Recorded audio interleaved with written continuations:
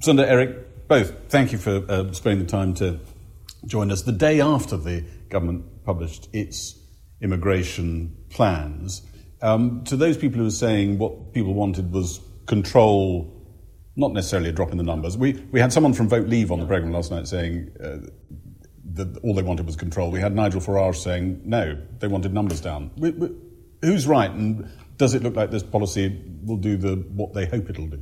Different levers wanted different things, and so does control mean reduce? But Boris Johnson's view is that control is what mattered. Those people who want reductions in immigration are selective reducers. They don't want to reduce students, they don't want to reduce high-skilled immigration, they don't want to reduce scientists, they want to have more immigration of the type that the Prime Minister is letting in. Some people then say, but the numbers really need to fall, and other people are saying, if I've controlled the flows I want, that's what I was doing. So we've got a much more granular immigration debate, which comes down to the politics of low-skilled and semi-skilled immigration from the EU. There's actually a big consensus across parties now, with the government having dropped the net migration target, that student and skilled migration aren't what we're debating. That's where the public always were. So I think Boris Johnson has shifted in the direction of the public. There's a bridging agenda there. Probably half of the Leave vote felt very strongly that they wanted big reductions in numbers.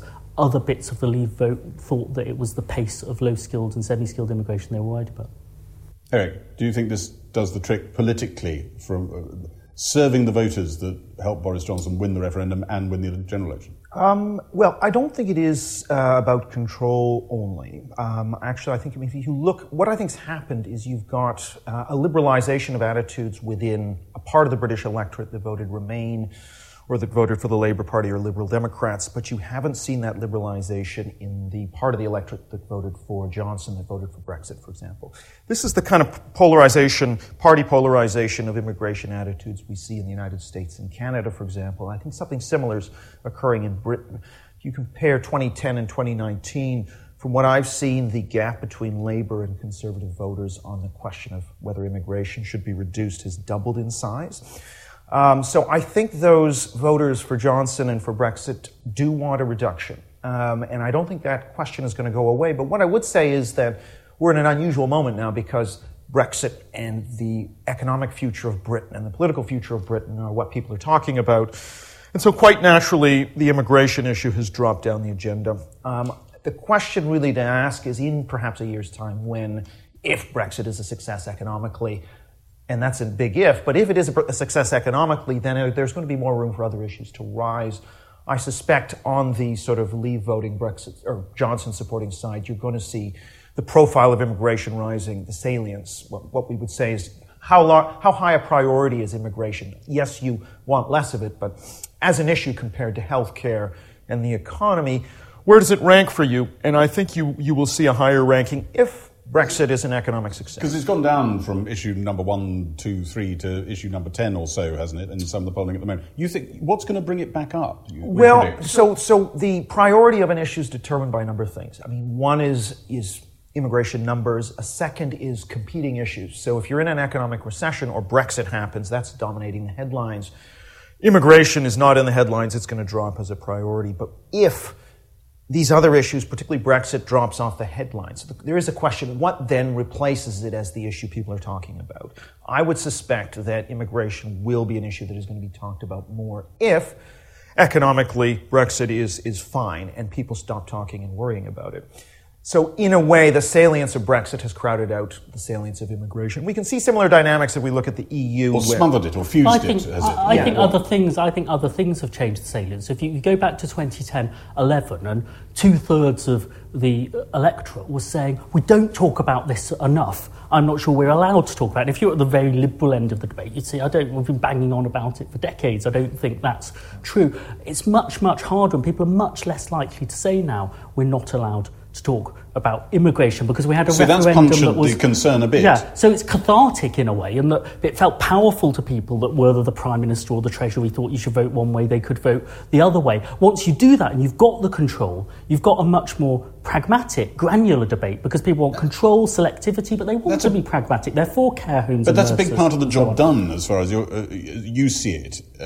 Yes, it's still polarised politically because the voters that were anti-migration and Labour have drifted to the Conservatives, some of the Conservative Remainers have gone to the Liberal Democrats and so on, but the salience has dropped. And this is very different from America, where with Donald Trump tweeting about it and the Democrats very excited about it, both sides are really, flaming up their groups. There's a lot more middle. There's a lot more middle in Britain. Most people in Britain are balancers. Most people in Britain see pressures of immigration, gains of immigration, are making distinctions between immigration that they don't have a problem with at all and immigration where it makes a contribution but you want to control it. I think there's definitely some truth to what you say in terms of which categories of immigration the voters are keener on and less keen on. But I think even within that, there is a desire for limited numbers that is important, and I think it's important electorally.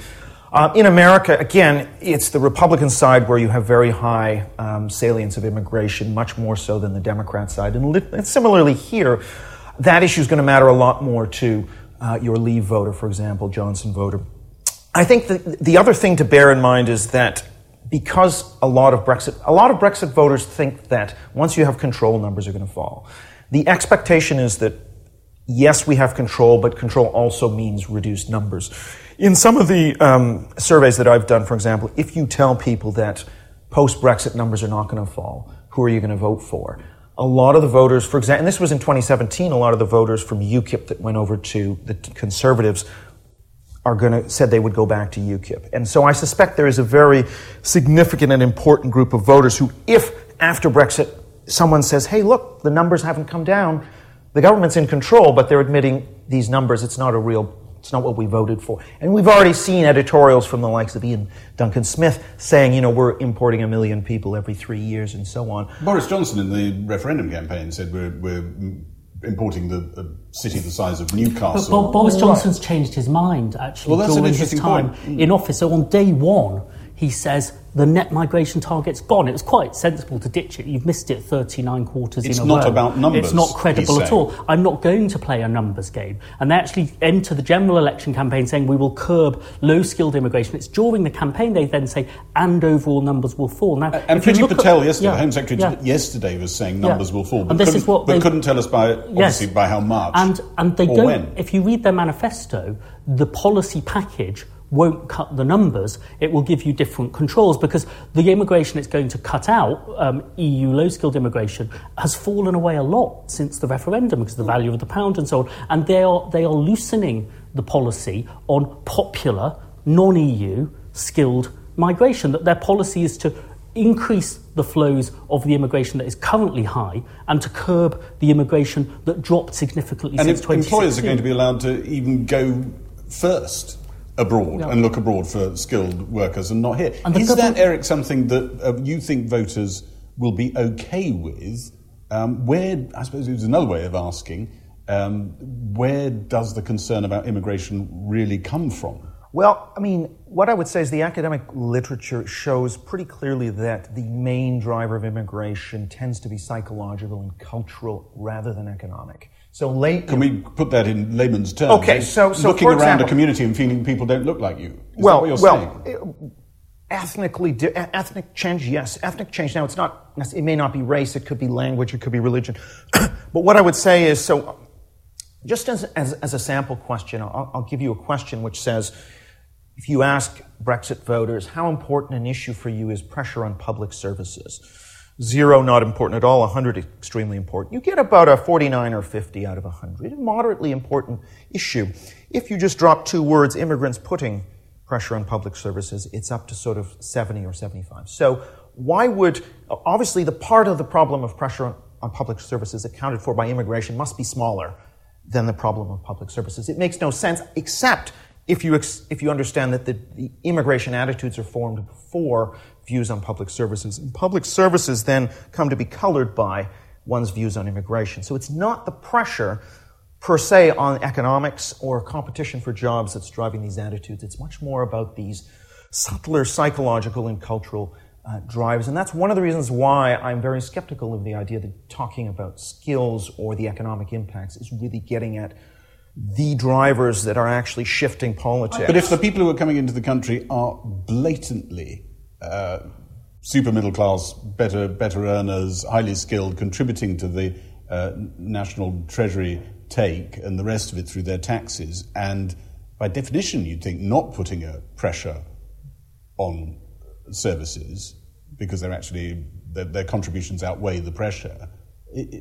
Are people still going to go with that? Because that seems to be the gamble that Boris Johnson is making. You say not. I really don't think they will. I mean, I think they will to some extent. Obviously, yes. If immigrants, by the way, who already generally are contributing more than they're taking away. So I actually, but in even any lower case, skilled, less well-paid ones. Yes. Yeah, but I think though that it's ultimately these material factors are not what drive opinion. And so, for example, I've done another study where we've said, okay, if immigration remains the same after Brexit, same levels, or even increases slightly, but the skill mix goes up, are you happy with that? And that does reduce opposition to some degree to immigration. But when you introduce, for example, that this is going to bring a faster rate of ethnocultural change, then all of a sudden you get a shift by as much as 20, 25 points in attitudes, because once that framing comes in, it changes people's outlook. So I think, yes, people want skilled compared to unskilled, but within a context in which that cultural change that they're seeking to slow down occurs. So I can't predict exactly when we're going to start to see this new narrative.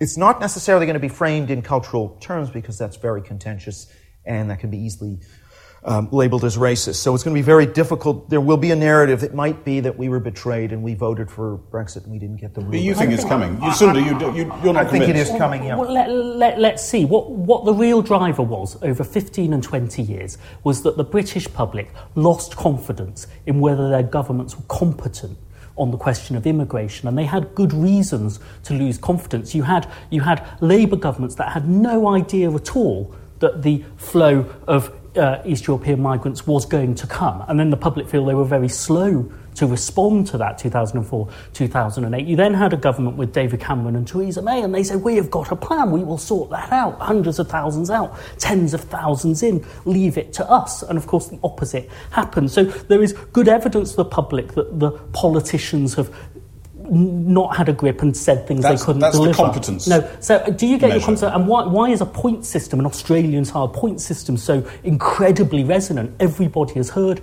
of that. It stands for control, it stands for selectivity, and it stands for pragmatism. Almost everyone in this country knows somebody who lives in Australia. I think it stands for something else as well. I do remember someone on the Vote Leave campaign telling me in the Vote Leave campaign that the word association of Australia was white country. No, that's inaccurate, I think, because the skills-based preference is across ethnic didn't tell groups. me. That's like they can have that perception, but the skills preference is across ethnic groups. So black and Asian voters will say, we prefer skills, and obviously they won't say, my country doesn't look like my country anymore. And other voters might say, we prefer skills. In the comparative data, the British public has the strongest skills preference of any European public. There are some ethno-cultural preferences when we start to think about family migration, flows of asylum. But on the whole, the skills preference seems to be real, and therefore if you split the sample and you offer people Pakistani doctors and Polish doctors and Pakistani plumbers and Polish plumbers, they're being driven a lot by the skill level when they make the choices. So, as Eric says, there are difficult issues people have about adjusting to change. But if you go and offer them, would you like some ethnic preferences in your immigration policy? They say that's the last thing we want. We actually have got away from that. We're trying to treat everybody fairly, and the Brexit voters feel their own reputation for fairness is actually at stake if you start saying to them, is it really race you're about? They want to say, no, it really isn't. It's about integration and pressure on services and, integration. People should join our community and become like us. Yeah, I think we need to, as social scientists, step away from what people say necessarily and look at sort of correlations with attitude. So people might say in the Brexit vote, say it was about sovereignty, but we know the correlation with immigration attitudes is actually one of the strongest correlations. In these they will say it was about immigration. They will say it's about immigration, but they mean control. They don't mean ethnic selections. They will say India and Australia, not just Poland and Germany. I think that you have to be wary of a couple of things. One is social desirability. What is a more acceptable rationale, right? It's much more acceptable to say it's about pressure on services than it is about cultural change. The other thing is that when you ask a question, compare immigrant 1 to immigrant 2, the only difference is color. That's a different question. Of course, people are going to choose the skilled person, but when you talk about aggregate effects, that this is what's going to be the aggregate shift of immigration not immigrants, but immigration, that's going to change the nature of the answer. Now, there are two problems with Eric's position, I think. One is, I had a very interesting experience with this, where Lord Ashcroft had 100 members of the public, and he had me and Migration Watch presenting, and then the final Migration Watch slide was a slide that said, with high immigration, by 2050, there won't be a white majority in this country anymore. And it wasn't the Liberals in the group that actually pushed back on that. It was the migration sceptics. They said, we've delinked it from race. You're making it all about race. Don't do that. So Eric, might be true that they've got an underlying desire, but if they then say we don't want that, if you wanted an immigration system that preferred white migrants but didn't say it was doing that, you would choose European free movement, where 9/10 of the migrants will be white, but you've got a perfectly good rationale of the single market access and so on. And people didn't want that. They actually wanted a balance between European migration and Commonwealth migration, which is both Australian and Indian. What I would say is that when you actually even ask Leave voters about levels coming from the EU and outside the EU, which in their mind might include, North America, Australia, even though those sources don't actually send any significant numbers, you will find actually a slight preference even amongst Leave voters for EU migrants over non-EU. What I will say here is that, again, you have to get away from what is an acceptable or socially desirable thing to say. What's driving using opinion. euphemisms because they don't really want to talk about what the real drivers. But then you can't offer them that policy then, because they'll reject it. Well, just a second. You say, I'll bring you ethnic preferences, and people say, I don't want them because it's not socially desirable. No, but what they do, but the reason that I would argue the reason that they prefer lower numbers is because of this pace of cultural change. And incidentally, if we do look at countries, I'm Canadian, if you look at Canada, if you look at Australia and New Zealand, the immigration issue is actually an important issue there and is very much a partisan issue. And again, it's just the narrative is different. It may not be as much about competition for jobs, but it will be about population pressure, housing prices, social cohesion. So it's a different narrative. The other thing to point out is, of course, that the numbers are considerably higher in those societies under a points system. So I don't know. What I would say is I would expect the UK debate to move more in the direction of the Canadian, New Zealand type immigration debate and less in a debate over, say, low-skilled plumbers or something like that. But you've written a book, White Shift, which is talking about what you think, presumably, is for the foreseeable future, an ever-present anxiety amongst white populations in North America, in Europe, that they're going to be outnumbered. Right. So this is the backdrop. This is really the backdrop. Now, what I'm saying is, the solution to that is to sort of start thinking about a transracial, racially mixed majority group. But that takes time and it takes assimilation. And so the question is, it's a question of speed of assimilation versus speed of immigration. And yes, ultimately this is a predominantly cultural issue and not, in my view, a predominantly economic issue. And on that basis, this beast, the immigration issue, is going to be with us, according to your definition, for a very long time. And yesterday was an insignificant blip in the history. Is that? I think we're not in a normal time in the sense that the Brexit debate is elevating concerns over the economy and the relationship with the EU. Other things are in the news, and people's expectations about what's going to happen to immigration post-Brexit are shaped by this idea, once we have control, immigration will be what I think I'd like. If that doesn't materialize, I don't know if it'll materialize. I think we're going to have a different political situation, and I think the Johnson government could be vulnerable to a UKIP or Brexit Party-style force on its right flank, like we see in continental Europe. And I think that would change the politics of the UK. Incidentally, I should say that electorates in the West are realigning very much on these cultural issues around national identity, immigration. I don't think Britain is that different. You'd say we saw it in the December election. Yeah. I mean, if you compare 2010 and 2019 and you look at the shift in constituencies towards the Conservatives, I mean, these are constituencies that have the conservative views on immigration that tended to vote Leave, etc. I think the answer to the anxieties that Eric is talking about is when you've then got the immigration system that seems to make those choices, is then to say, why don't we have an integration debate as well? Because we've never had an integration strategy in this country. Go back 50 years to Enoch Powell and the Smethwick by-election. What the Conservative candidate, very controversial in Spanish, she's saying, we don't want integration, go away. I don't want those people to live next door to me and be like me. And obviously integration is now a positive thing, and people's confidence in integration in Britain, in France, in Austria, in Germany affects their appetite for further immigration. If you feel that people are integrating, then we'll carry on with that. But then if you want the migrants to be able to become us, they're part of your group. I think Britain is a bit different in this populist strand from some of the other continental European countries, because we've had a different race debate over the last 2 or 3 generations than they've had in some European countries. Nigel Farage is at the edge of the mainstream in Britain. He's a populist. In the European Parliament, he's got the most multi-ethnic group of any of the party groups, not just among the populist parties, but among the Christian Democrats. And he celebrates that because the British Populist Party has to observe British race norms in a way that the French National Front probably doesn't have to. And so Eric, that's quite important. That does challenge one of your points a little, doesn't it? That you're saying this is all about white communities feeling threatened, but actually the immigration makeup of his group, as was in the European Parliament, and the vote that went for Brexit, some of it driven by immigration issues. You know, there were lots of BME people who were saying they were concerned about immigration as well. Right, so you really have 2 units of analysis. One is the sort of majority ethnic groups, which might be the white British, and the other is the nation, say Britain as a whole, the territorial nation. And you will have ethnic minorities who are attached to Britain, perhaps in its present form, who will also feel that an influx is going to change that. It's not the only concern they have, but part of it is that it's their nation too, which is changing, and they too can respond.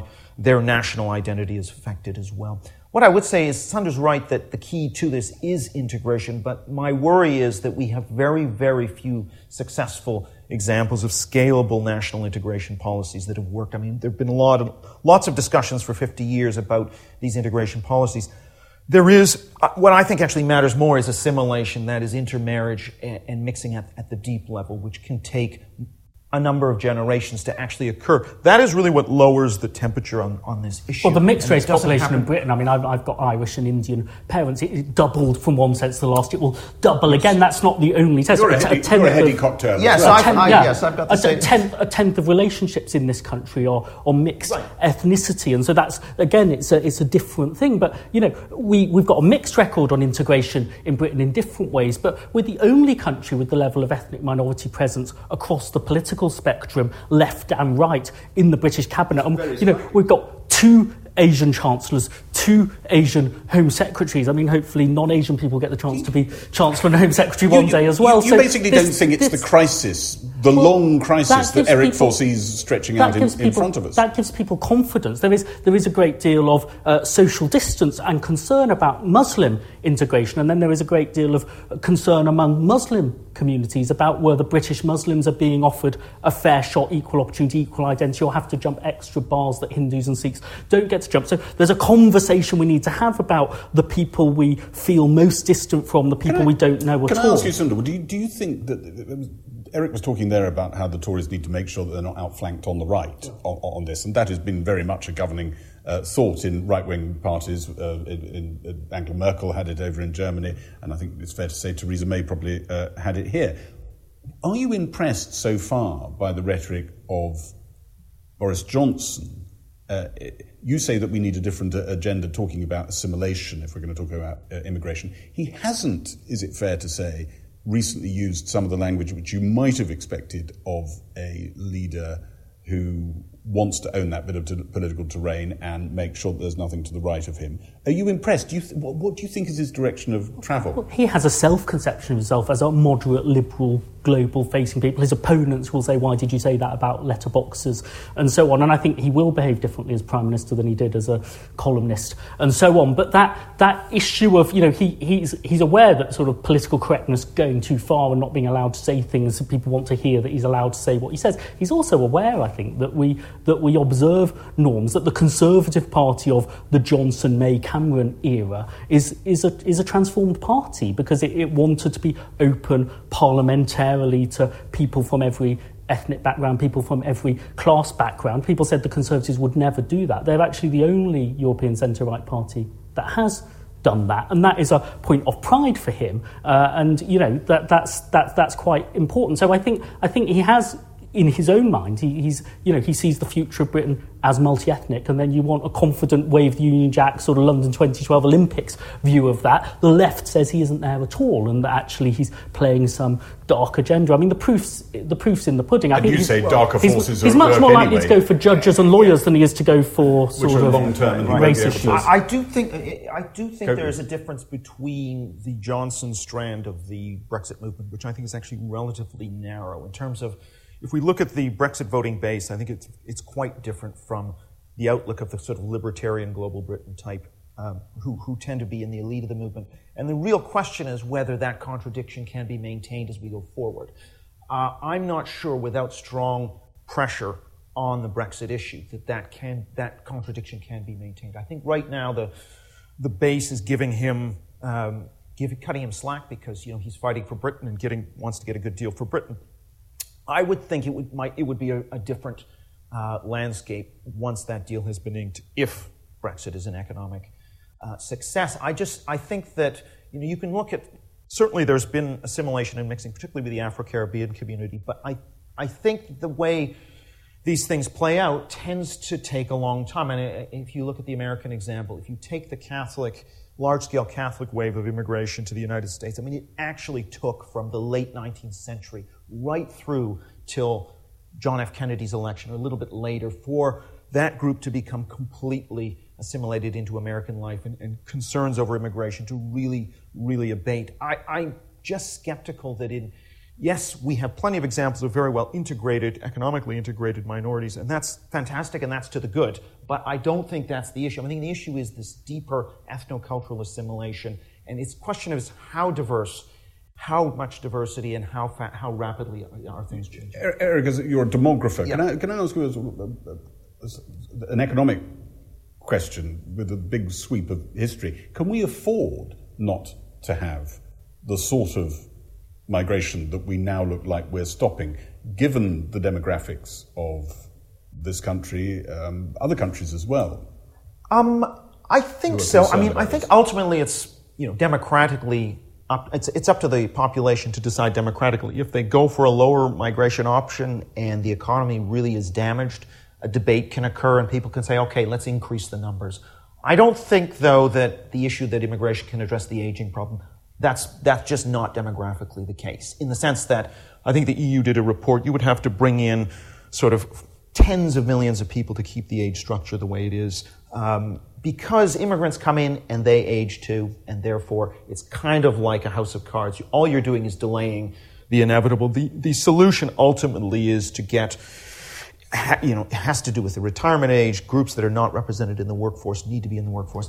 Immigration is just not a solution. I think there's another way that the demographic cleavage, which is real, different approach to demographic change, is misunderstood. It's perceived as an argument between the 80% white majority and the 15-20% ethnic minorities. It's actually a big split among the white population, with a third of the white population, the younger group, the graduates, having no interest at all in a sort of white ethnic identity and being celebratory of diversity, a third of the white group really having these very strong anxieties about the pace of change, and a large part of the white group and the majority of the ethnic minority group in the middle with this balanced view. Yes, the pace of change is high. If we worked hard on integration, let's have people become citizens, let's celebrate the monarchy and the NHS and so on. But a large part of the group will go with that. Another part of the group will never go with that, and you get some very dark stuff on the ends of the internet. If you're thinking politically, you're not going to chase that group which is shrinking, without also thinking, well, we've got an intergenerational divide, we've got a growing number of graduates, we've got a fifth of first-time voters who are ethnic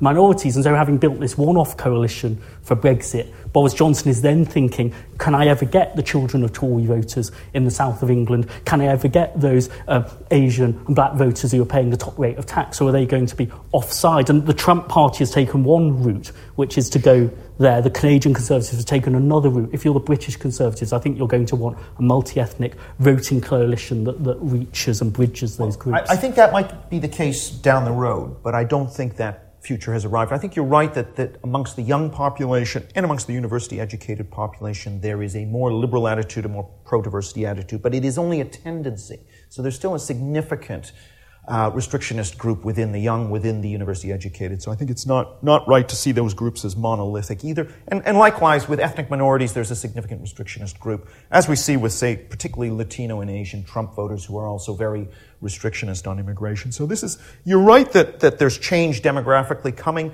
and perhaps the median voter will be a bit different in the future. But certainly for the foreseeable next few elections, that calculus is unlikely to play.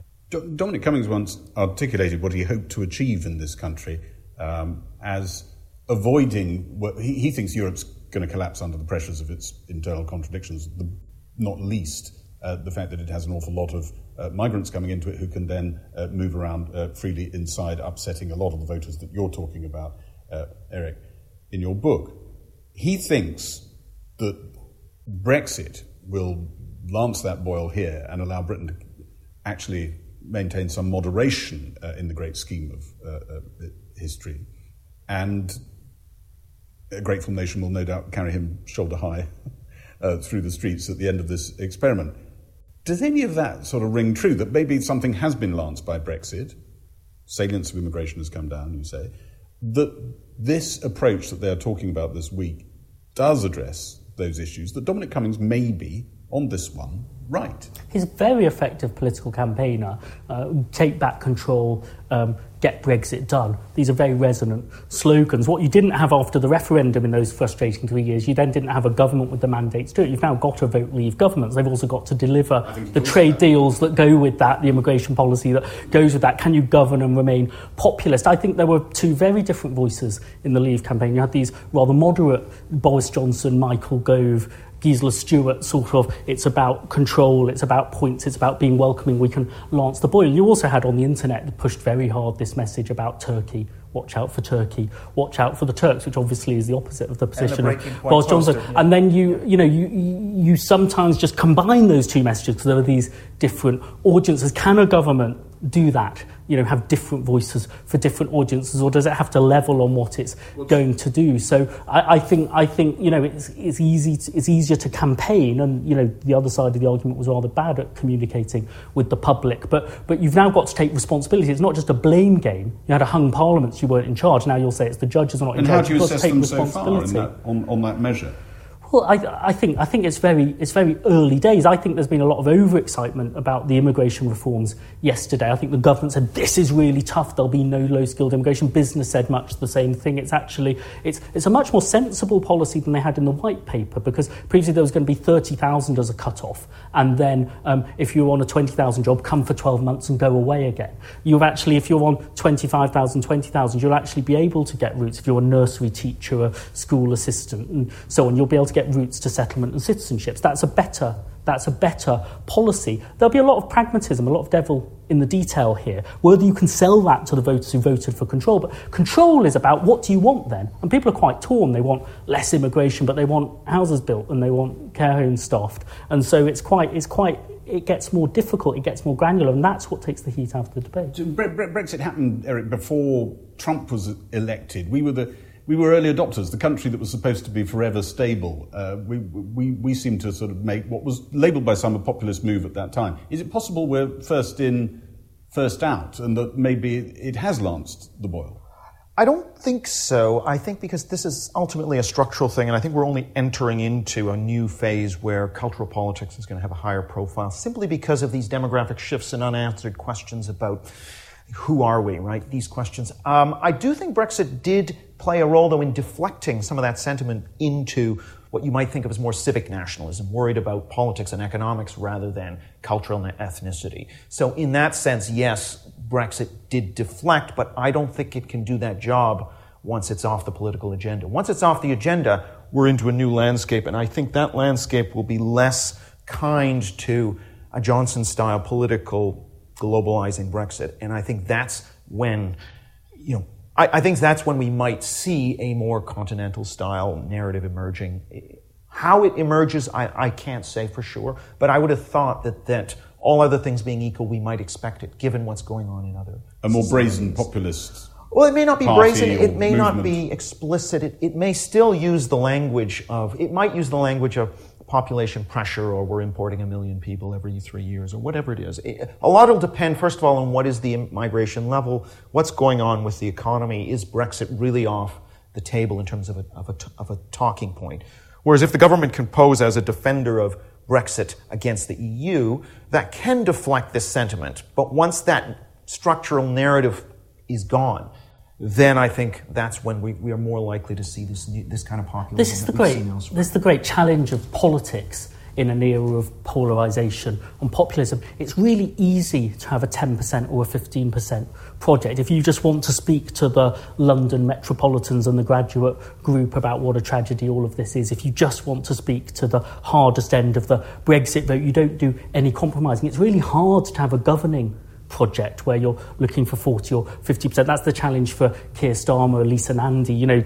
Can the cities and towns vote for the same Labour government? It's exactly the same challenge for Boris Johnson. Can Boris Johnson, who wants to go to the global conferences as the Mayor of London, who believes in openness and wants to represent and deliver for Blythe Valley? It's about the cultural and social distance in our country between Kensington and Mansfield and Halifax and Hampstead and so on. But these are not different planets. Both of these places are voting for Conservative parties and Labour parties. And in some countries you will see, 8 parties on 10% each, and then you've got to have a negotiation. So in Britain, the job is to be a bridger. Is Boris Johnson going to be a better bridger than Keir Starmer and Lisa Nandy, whoever the Labour Party put up? But those projects you're talking about that might take away some of his votes, they're never going to govern the country. A sort of hyper-cosmopolitan agenda is never going to govern the country, but it can take away votes that a governing party needs. The only thing I would say, I agree with you, but I guess the issue is Johnson's coalition now includes a very significant number of Brexit voting or immigration skeptic voters who are working class. What we seem to have seen, and we also saw it in the Trump vote, is that people who are skeptical about immigration but are economically on the left seem to be more willing to go over to the right than those who are economically well off but relatively cosmopolitan.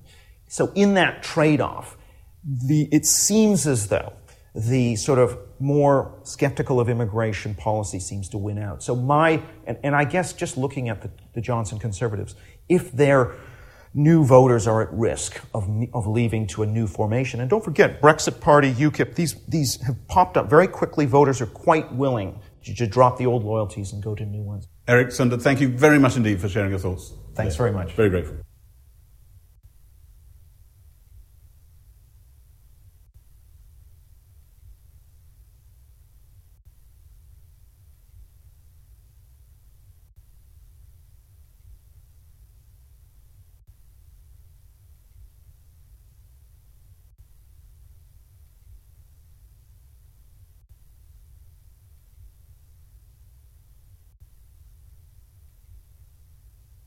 For the government, it's an historic moment that marks the end of the free movement of people. From January the 1st, 2021, a new immigration system based on qualifications and earnings will operate in the UK.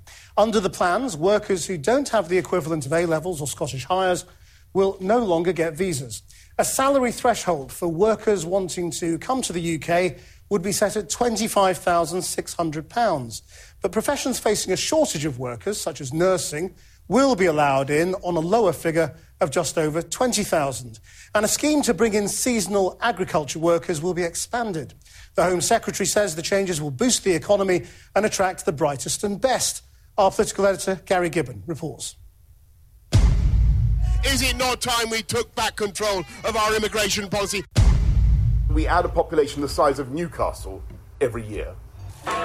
Concern about immigration helped to deliver a victory to the Leave campaign. Now Britain's out, the government wants voters to feel their message in the referendum is being acted on. Yes, we will bring overall numbers down by reducing the number of people with low skills coming to the United Kingdom. This is the details. So skilled workers above a pay floor can come to the country if they've got a promise of a job. But those classified as unskilled can't. Put up your hands if you voted for Brexit, you voted to leave. A cafe in Stratford-upon-Avon this morning.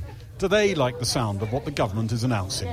I think we've got to try it, and then if it doesn't work, maybe elect some people in, but we should be more like Australia, where you have to speak English and have a job. and you can't get benefits. You can't get benefits. We have people in our own country who need jobs, and their jobs there for them, and they should use our people. Serving them, young Bulgarians who aren't convinced the local workforce will step in to serve. I don't think the English people, they would like to work this job. Well, we are working in a Greek restaurant, and most of us, actually all of us, we are foreigner, and there is no British people who wants to work this. Are you taking British people's jobs? I wouldn't say so, no. I don't think so. There are lots of jobs. The hospitality industry was joined by other sectors, including social care and construction, pleading with the government to relax its planned rules, or at least give them more time to adapt beyond the end of the year deadline. Thank you.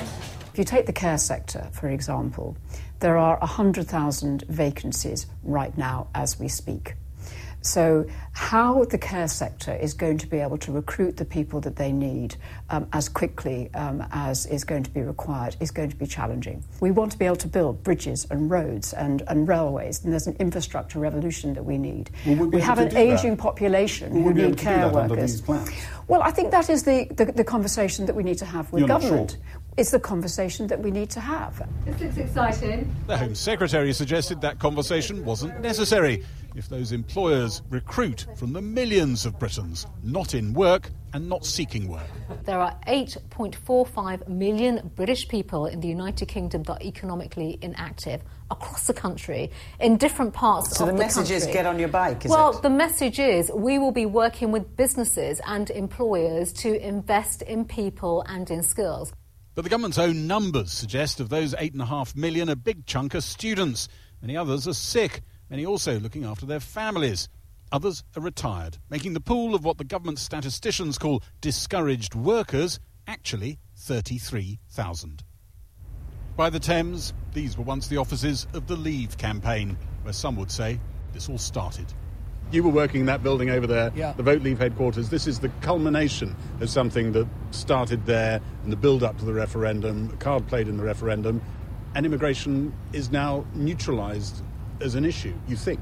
To a large degree, I think, yes, but we saw that people aren't focused solely on numbers. You know, the old hundreds of thousands figure that we saw trotted out in a time when we actually couldn't even control that. The focus was more on control, and today's announcement by the government delivers exactly that. This is not the end of the debate over immigration. Ultimately, it was about numbers more than anything else. And I'm just not sure that a year down the line, 2 years down the line, that anything with that is actually going to change. Some industries still hope the government could show flexibility and loosen immigration controls over time. The government insists there's no need to do that. Employers must recruit and train better and pay more. Well, joining me now from Westminster, the Conservative MP John Redwood, and in the studio we have the economist Faiza Shaheen, who stood for Labour but lost in the last election and is director of the left-wing think tank Class. Faiza Shaheen, this is what people voted for.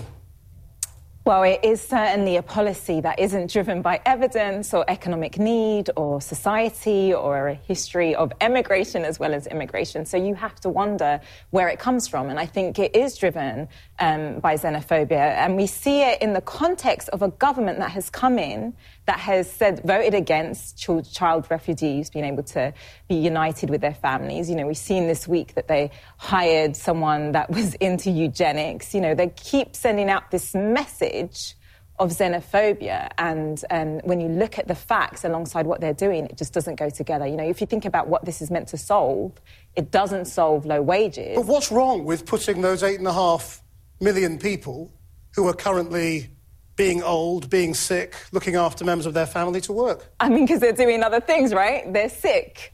They're caring for people. And, you know, it's a nonsense number, really, when you look at it.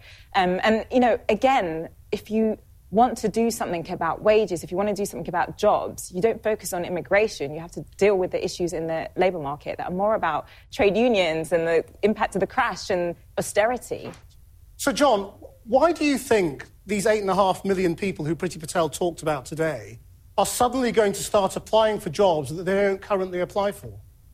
What I welcome about today is the vision of a better paid, more productive workforce. And it's mainly about getting people better paid because they're more skilled and they're supported by better investment in the care home or in the office or in the factory or wherever it is. Well, so you think care workers will be paid more? Isn't that a great... Yes, of course I want care workers to be paid more. It has to be paid for out of productivity gains, higher quality work, more training, more support for them, and above all, more investment in equipment and computers and so forth that can assist them in their tasks. We've got a great modern vision for a better society in which people have better, more rewarding jobs that are better paid, and we're trying to lead the employers with us. We don't like this model where they don't mechanise, they don't put the support behind their workers, they don't invest in the workforce, how can you mechanise which the bad looking after the employers elderly? fail to do. I mean, a lot of it's to do with cleaning them, isn't it? And doing simple tasks like that can't be done by a robot. Well, the basic care is a very skilled job, and it needs to be properly rewarded. But there are all sorts of aids to cleaning and transporting and handling and so forth, where you do need decent equipment, and you certainly need very good information systems to know what the needs of an individual is, and that can make the care worker more effective and provide a better quality of care. Because it's not just about cost, it's about quality above all else. And the best businesses invest in both their people and in their technology, because what it should be driven by is a passion to have higher quality care in the care home or higher quality service in the office or whatever it is. We've had the Conservatives in government for 10 years, and it's been in their gift to pay higher wages for care workers. It's been in their gift to invest in nurses' bursaries, for